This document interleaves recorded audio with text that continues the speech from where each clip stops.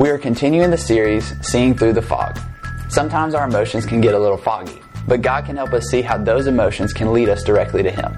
He can help us see through the fog. Today, Pastor Javen will be sharing how God can help us see through the fog of anger. So take a moment now and prepare your heart for today's service. We are concluding the series that we've been in over the last several weeks called Seeing Through the Fog, where we're looking at how God helps us to see through the fog of our emotions and things in our life that often try to capture us, enslave us. They mess with us mentally. And so we've looked at several different things over these weeks. First week we looked at shame. We looked at how shame comes into our life. It'll start as guilt. But what shame does is it takes the things we've done, the things that have been done to us, the things we're associated with, and then it creates in us a mentality of that's who you are. And we become shameful of it. But we said Jesus went to the cross disregarding the shame of the cross so that we could overcome shame that is in our life. And so that's what we talked about the first week. The second week we looked at depression. We said depression lies because it tries to tell us there's no hope. We have no hope in anything. But we have a hope in the person of Jesus Christ. So depression cannot rob us of hope because it cannot rob us of Jesus. Because we will not lose Jesus. He is alive and well and reigning in our life today if we are in Him. My wife talked about anxiety in week 3, and she talked about anxiety as a cruel master. And Scripture tells us, it teaches us that we can discipline our mind with our help from our Father, our Heavenly Father, through His Holy Spirit. We can pray. We need to learn to pray to Him, petition Him specifically over specific things in our life. And we need to and be grateful and be thankful for what He's done in our heart and in our life around us. Last week we talked about envy. That envy gets us to want things that we think we should have, things that other people have, thinking God's withholding His goodness from us in our life. But again, we need to learn to be grateful in what God has done for us and realize that God's goodness is never withheld from us. And the cross is always proof that His goodness has not been withheld from us. So we can do as the psalmist said, and taste and see that the Lord is good. If you've missed any of those, they're online. You can always go back and check them out. Today we're going into the last one, the one that I don't know if I've been looking very forward to this one. As might be why I put it last. But we're talking about anger today. A few weeks ago, I took my mom to her pre-op COVID test. And the drive-through wasn't very clear, and I wasn't the only one that didn't understand where we were supposed to go. I was behind another car. And so we get to this place where we thought we were supposed to be. They had to move cones for me and the other car in front of me to go through. And as we're going through, I had my window down. I happened to hear one of the workers say something that I thought was pretty rude about the people who were coming to get a COVID test, to have a surgery through their hospital and association. So as I heard this, I then quickly retorted back how I thought the clarity of what we were supposed to do at their drive-through COVID test was trash. I did not cuss. I did not do anything like that. I didn't say anything about them personally. I just let them know how I felt as well about the situation. We got there and checked in. Obviously, everybody's mood wasn't the greatest. Again, nothing major. But my mom was nervous because she was afraid when she went to get her COVID test, they were going to shove the stick really far up her nose because I let them know how I felt about the thing. Now, my mom... My mom is a sister. Her brother is the former lead pastor before Pastor Casey here at Bethel. So that makes Pastor Don my uncle. Many of you know that. And Mr. Harlan, my aunt. They're in Tennessee this weekend. I don't know if they planned that or not. But she told them that story. So the first week of the series when we started, Uncle Don, Pastor Don, walked up to me and he said, so are you going to be speaking? Your mom told me about what happened. Are you going to be speaking about anger? I said, I'm looking for somebody to do it for me. And, so basically what I'm going to do, I'm going to tell you what I'm learning. All right, that's really what I do every week. But I have a feeling, I've got a feeling I'm not the only one that maybe some. So in fact, I thought we would do a little word association this morning. Let's get started with a little word association. A little fill in the blank. Let's see how we do with this. You guys help me fill in the blank. Let's start with number 1. What do you think when you see temper blank? Temper? Oh, see, you're good. What about road? Yeah, road. How about this one? Anger, man. See, all of you are in the same boat right there with me. Because all of your minds went right to there. I mean, maybe it was a little misleading in how I set that up. But no, I mean, it's something that we all kind of, maybe, not all. We can't all be like there's one person in particular, someone that's been attending this church for years that I know, Mr. Bernie Cobb. Many of you are blessed to know him. He doesn't struggle with this in the least, I've never witnessed it. But if you're a parent, you probably have the issue from time to time. We live in an angry world, though, right? I mean, you look around, there are people angry about anything and everything. We talked about social media last week and how it can cause us to envy. I mean, you see a lot of angry people on social media, too. We might be some of them. I don't know. But a lot of anger is expressed. But there's people canceling people left and right because they're so angry. But let's look at some Proverbs that when we read these Proverbs, it kind of makes us think, ouch, when it comes to anger. Proverbs, we're going to kind of go through these real quick. Proverbs chapter 12, 16. Look at the characteristics of angry and quick-tempered and hot-tempered people. A fool is quick-tempered, but a wise person stays calm when insulted, right? Next one says this, 14, 17. Short-tempered people do foolish things, and schemers are hated. Next proverb in 14:29 says, people with understanding control their anger, but a hot-tempered shows great foolishness. All right, what's the next one? What does it say? 15:18. A hot-tempered person starts fights. A cool-tempered person stops them. All right, what's the next one? 19:11. Sensible people control their temper. So that means if you don't control your temper, you have no sense, right? That's what Solomon's saying. They earn respect by overlooking wrongs. All right, what's the next one? Chapter 22, 24, 25. Don't befriend angry people or associate with hot-tempered people, or you'll learn to be like them. And look, this one hurts. And you'll endanger your soul. Ouch. I think there's one more. A couple more. 29:11. Fools, again, there's that word, vent their anger, but the wise quietly hold it back. And one more. 29:22. An angry person starts fights. We've seen that. A hot-tempered person commits all kinds of sin. These are characteristics that hopefully we do not want to be characterized by, right? We don't want to have these things saying who we are. The problem with anger, and without trying to be generalistic, the problem with anger often comes from the fact that we get upset, we get frustrated, we get angry when we're not getting what we want. That's when it typically happens. And so what happens then is we then condemn the person or whatever it is that's standing in the way of us getting that which we want. Let's look at James chapter 4, verses 1 through 2. We actually looked at these verses in our series a while back on First Comes Love, talking about relationships, when we talked about conflict. James said this, what's causing the quarrels and fights among you? Don't they come from the what? Evil desires where? At war within you. And then verse 2, he says, you want what you don't have. So you want something. You want to get your way. So you scheme, you kill to get it. That's pretty forceful, but you're jealous of what others have. We talked about envy last week, but you can't get it, so you fight and you wage war to take it away from them. But you don't have because you don't ask God for it. See, James is basically saying that our anger condemns anything that comes between us and what we want.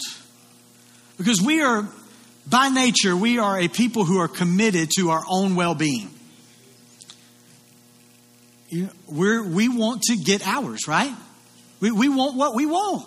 And we don't want anything to stand in the way of it. And so when someone or something gets in the way, we oftentimes respond with an uncontrolled passion. Paul likes to give us lists in his letters when he's talking about sin and things in our life that are not good. A couple of lists. Let's look at a couple of these lists. One of those he wrote to the church in Galatia, chapter 5. He said, when you follow the desires, okay, again, these are desires that are within you. And a desire typically says, I want, right? When you follow the desires of your sinful nature, the results are very clear. Sexual immorality, impurity, lustful pleasures, all kind of fit under one category. Next verse, we see verse 20. He says idolatry, sorcery, hostility. Then we go into these: quarreling, jealousy, outbursts of anger, selfish ambition, dissension, division, all can be rooted, those last ones, under a category of anger. Envy, drunkenness, wild parties, other sins like these. Let me tell you again, as I had before, anyone living that sort of life will not inherit the kingdom of God. That's pretty strong. Then he gives this list to the church of Colossae. Colossians chapter 3, verse 5, he says, so put to death the sinful earthly things. Where? Lurking within you. Have nothing to do with sexual immorality, impurity, lust, evil desires. Don't be greedy, for a greedy person is an idolatry, worshiping the things of the world. And then look what he says, verse 6. Because of these sins, the anger of God is coming. You used to do these things when your life was still a part of this world. In other words, if you're following Christ, your life should be changing. But now is the time to get rid of anger, rage, malicious behavior, slander, and dirty language. See, we see these categories that Paul has and these lists that Paul is making. And all of these things that go into these lists seem to be driven by one thing, and that's desire. It's an I want. And Paul seems to, he puts a lot of things in these categories that fall under two specific areas. It's almost to point out that our raw human condition leans two ways. It's either towards sexual immorality or anger, predominantly in our life. And we see those two things a lot in our culture. And oftentimes we know when we talk about the danger of sexual immorality, and we know what that can do to us and how that can mislead us in our life. But do we put the same seriousness and emphasis on what anger can do to us and how divisive and destructive it can be? So Paul is putting anger in this same list with things that are driven by what we want. So when we're in that next disagreement, maybe we can pause and think to ourselves, okay, am I getting angry and this disagreement happening because I'm just not getting what I want? And then stop the conversation, stop it right then and just say, you know what, we're in this because both of us are having a problem right now not getting what we want. So if that's the situation, let's just stop and take a moment. And I realize this is harder to do than say, or harder to say than it is to do, which most things are. But stop and say, okay, neither one of us are getting what we want. So what's the best possible outcome here? And is there something that we're missing? But anger is also considered the moral emotion. Because anger says that what just happened was wrong. And so I'm upset because either what was just said or what was done, maybe it kept me from getting what I wanted, but also it was wrong in the way it was done. And so because anger is a moral emotion, we often want to say that we have good anger. We have righteous anger. Right? My anger, I'm righteous in it. And there's no doubt that there has been anger in a good way that has led to change in our world. I mean, two very quick examples by two people with the same name. Martin Luther got angry that the religious leaders were keeping the totality of Scripture from the whole of church. So he led a Reformation, which opened up the opportunity for every believer to have the totality of the Word of God in front of them to be able to see and not be misled by others. Martin Luther King Jr. was angry at injustice and racial prejudice. So he led a movement of freedom and civil rights. Good anger, righteous anger, can lead to change. In fact, if it's a good anger, you could define anger as an impassioned energy, not an uncontrolled passion, but an impassioned energy from within us to defend something that we love. Jesus would get angry. And probably, if you know the Gospels and you know the Scripture, the very first example that comes to your mind is when Jesus went in the temple and he was upset at the money changers, so he overthrew tables and cracked whips. And that's where everybody thinks about when they think of anger. But there's other places. where Jesus is described as having angry and being upset. One of them, I love this one. Mark tells it to us in Mark chapter 3. You can go back and read it and look at it. It's the very beginning of the chapter. But Mark describes it's the Sabbath. So by law, most people, religious leaders meant when it was Sabbath and it was rest, nothing was to be done on the Sabbath. Absolutely nothing. But Jesus was all about others. He was all about loving others. He was all about helping others.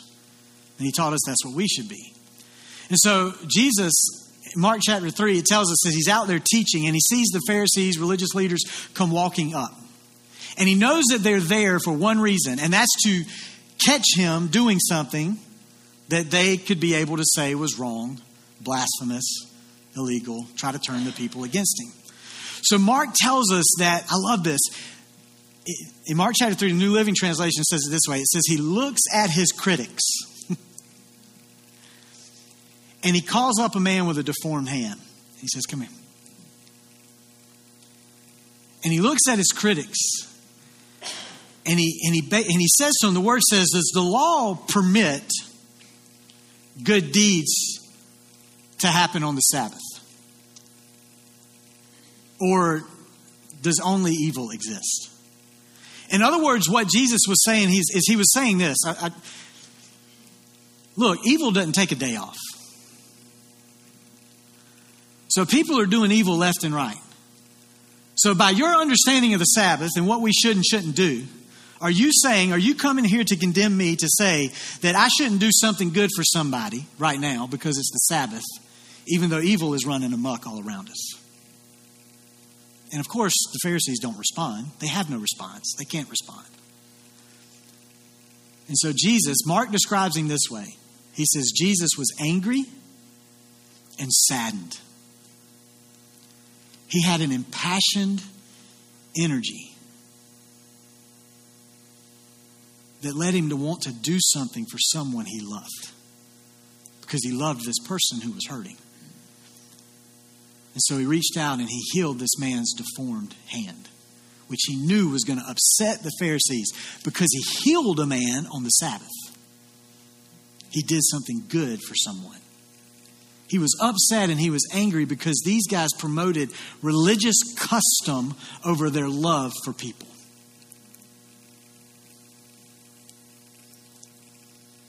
And it's a picture of two different ways anger works in our life.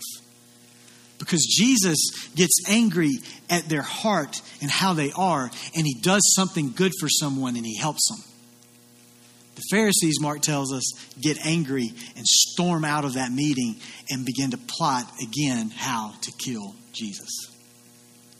It's a total difference between impassioned energy to do something for someone out of love because you're upset and angry versus uncontrolled anger to hurt someone else because you're upset with what they're doing. See, there should be things in this world around us that cause us to get angry. In the face of evil, if we're not angry at evil, then we're probably not loving. But while there might be right things to be angry about, mishandled anger does not produce good change. Anger applied with wisdom can be constructive. But uncontrolled anger will always lead to destruction and will destroy. That's why James said this in James chapter 1, verse 19 and 20. He said, understand this, my dear brothers. You must all be quick to listen, slow to speak, and what? Slow to get angry. Slow in your anger. Because human anger does not produce the righteousness that God desires. And there's one other passage of Scripture I want us to look at this morning. It's in Ephesians chapter 4. I want to look at it from the New King James Version. Paul is writing in his in this letter to the church of Ephesus, and he's talking about how we treat one another. And he gets to where we see verse 26 in chapter 4, and he says this. He says, be angry. Do not sin. Do not let the sun go down on your anger, nor give place to the devil. Let him who stole steal no longer, but rather let him labor, working with his hands what is good, that he may have something to give him who has need. Let no corrupt communication proceed out of your mouth, but only what is good for necessary edification, that it may impart grace to the hearers. And do not grieve the Holy Spirit of God, by whom you were sealed for the day of redemption. Let all bitterness, wrath, anger, clamor, and evil speaking be put away from you with all malice. And be kind to one another, understanding, forgiving one another, just as God in Christ also forgave you. So Paul starts this segment out by saying, be angry. You know, your translation that you have may say, in your anger, don't sin. But there is a place here, there's a leeway here that Paul is saying, there is a place in our life for anger. And anger is an emotion that we're going to have. Because, we are created in the image of God, in the likeness of our Creator. Jesus expressed anger, as we just saw, in certain ways, but in good ways. So Paul is showing us that there may be anger in us. So when anger comes, don't shove it down to only allow it to later blow up and shut people out in your life. He wants you to be aware that there's anger. So don't deny it, don't deflect it. Angry people are often the very last to admit they're angry. Sometimes even the last to realize that they're angry. So if we're angry, admit it. Don't deny it, don't deflect it, accept it. My kids love it when I say, I'm not angry, I'm just frustrated. And they come back to me, well, what's the difference? Well, there has to be a difference. There's two different words, there has to be two different meanings. But they're a wise bunch, they are. Anger is anger. So Paul is saying, admit when you're angry. Acknowledge it. Because the only way you can get to the next step and the next place you need to be, we talked about this several weeks ago, is to know where you are right now. So when that emotion is there, accept, okay, this has created an opportunity for me to be angry. But then he says this, don't sin. That's very key for us. Because Paul is telling us that just as easy as it was for you to get angry, it's also very easy for you in that anger to sin. See, we often like to use the phrase, you made me so angry. You made me so angry. And that's, okay, it's very easy to make the statement that really what's happened is an opportunity has arisen for us to be angry. And then guess what? We chose to be angry or act in that anger. But just in the same way that the opportunity arose for us to be angry, there's also an opportunity, Paul is saying, for the devil to have a foothold. The same opportunity we have to react in our anger is an open door opportunity for him to destroy our life. This is why we need the wisdom of God to guide us and to direct us. To do as James said, and even as Solomon said way back in the Proverbs, to be slow in your anger, to be controlled in it. Because sinful, uncontrolled anger will make us foolish. Just as Solomon said over and over again. And it will not lead us, as James said, to righteousness. So Paul tells us, don't let the sun go down on your anger.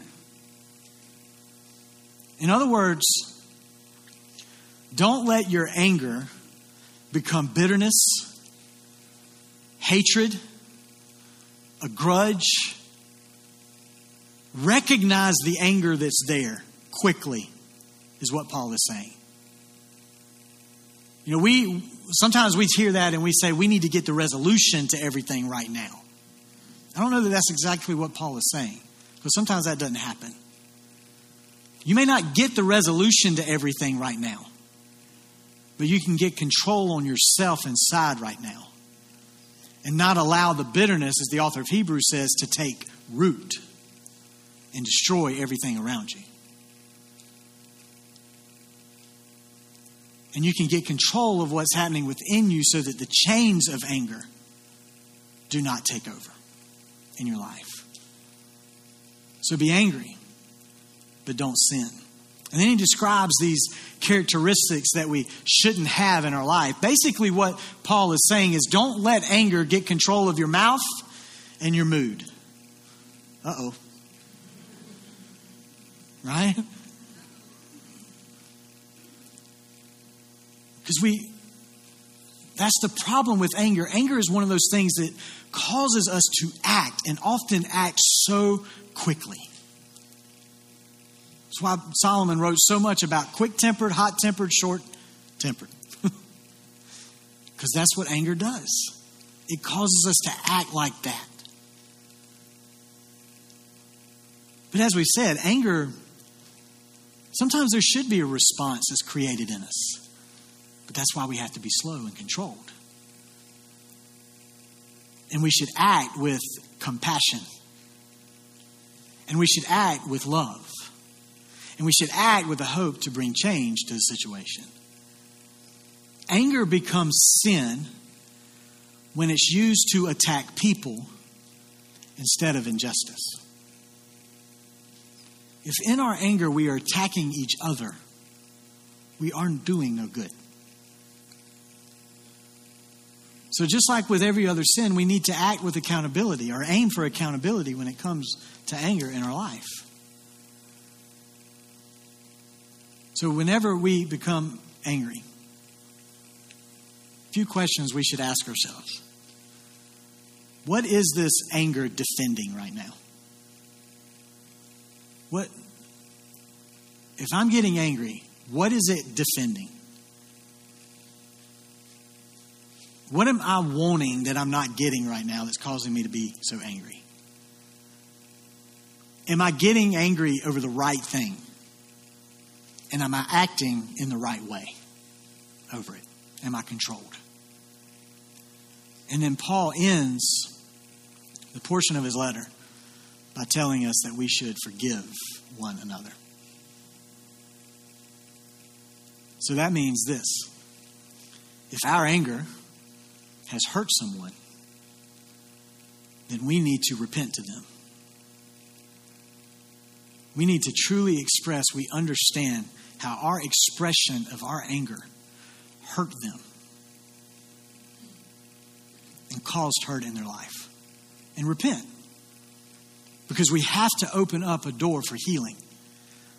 If we are followers of Christ and we are walking with Christ, we have been called to be salt and light. That means we are called to make an impact on the world around us, on the people around us, for the kingdom of God. But if we crush people in our anger, what kind of impact are we going to be able to make in their life? The only way for that to be restored is for repentance and forgiveness to take place. There has to be a place for forgiveness. And we also need to forgive others who may have hurt us in their anger. Understand that maybe they got angry. And some situations are harder to forgive than others, there's no doubt. But Jesus talked a lot about the importance of forgiveness and the importance of forgiving other people.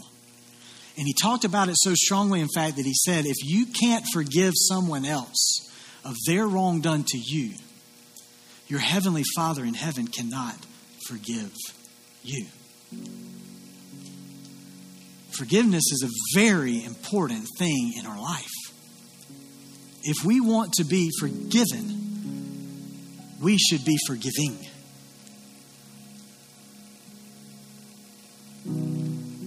Forgiveness is about the relationship. It's more about what we want to happen with the other person than with us. And that's exactly what Jesus taught us to be. Someone who sees the other person over ourselves. So if we want to see any problem that we may have with our temper, our anger, if we want to see that decrease in our life, then basically what we have to do is increase the value we put and the value we have on other people. Which is, again, exactly what Jesus taught us to do. To love others. And as Paul said, to put others ahead of ourselves. And the more you consider another person over yourself, the more we'll be slow to lose our temper and slow to get angry when we don't get what we want or when a wrong is taking place around us.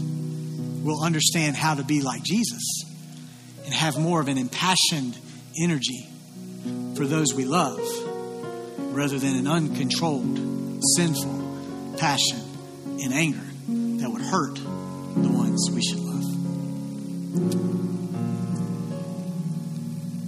Heavenly Father, I thank you for where we have been in your word over these last several weeks. And I know that people have been hit right where they are with many of these messages and many of these things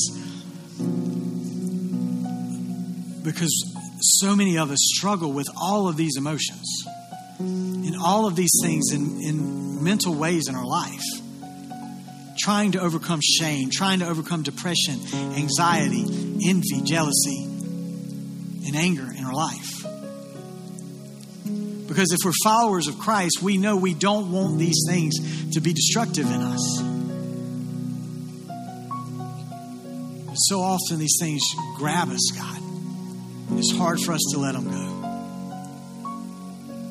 But Father, I thank you for your word. And I thank you for Jesus Christ, who was the Word in flesh, that came to dwell among us, who lived his life in a way that allowed us to be able to overcome these things in our life. And he did it through the cross. So we're thankful for it today. And Father, we thank you as well, and again, for your Holy Spirit, that as Jesus said he was going to give us, that would help us to be able to live in a way that produces a life that is opposite of these things.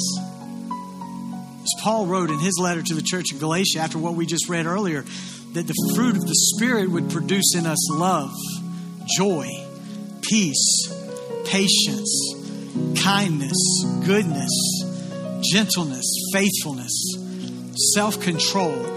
Your Spirit would produce in us things that would help us live victorious over shame, depression, anxiety, envy, and anger. So, Father, help us to walk by your Spirit. Help us to live by your Spirit. And I do pray for anyone in this room today who may have been hurt by anger, hurt by angry emotions of someone else and angry actions of someone else. Father, I pray today that they can find freedom through forgiveness. It may be very hard for them today to forgive. But Father, I pray that they would find that within them through you and the power of your Holy Spirit. Father, I pray for those today in here that may have hurt others with their anger. Help them to realize it today. Help us to realize it today if there's anyone that we may have hurt in our anger. Because we were quick-tempered. And Father, help us to be quick to seek forgiveness. To repent to those that we need to repent to. And help us find forgiveness today. And we thank you for it, God. Father, we love you. We seal all these things by the power of your Holy Spirit. And it's in Jesus' name we pray. Amen. We're going to celebrate today and ending our service with a baptism. And they can go ahead and come down. Well, they're already there. That's awesome. But I do want to say as we close out, today's message may be one that leads you more than just to the altar to seek repentance from God. It may be one that leads you to someone to seek repentance. And so I just challenge you and encourage you today that if there's someone that maybe you need to go talk to because of what anger has done in your relationship with someone, I encourage you today to do that, to find healing, to find forgiveness in whatever way you can in that relationship. Amen. If you need prayer in any way today, we would love for you to reach out to us. You can go to our website, bwccamden.com, go to our contact page. You'll find a link there to request prayer or send us anything that you would like to communicate with us today. Or you can also simply text the word prayer to 803-676-7566. And we will be back in touch with you to find out how we can be in prayer for you. God bless you. We hope that you have a great week.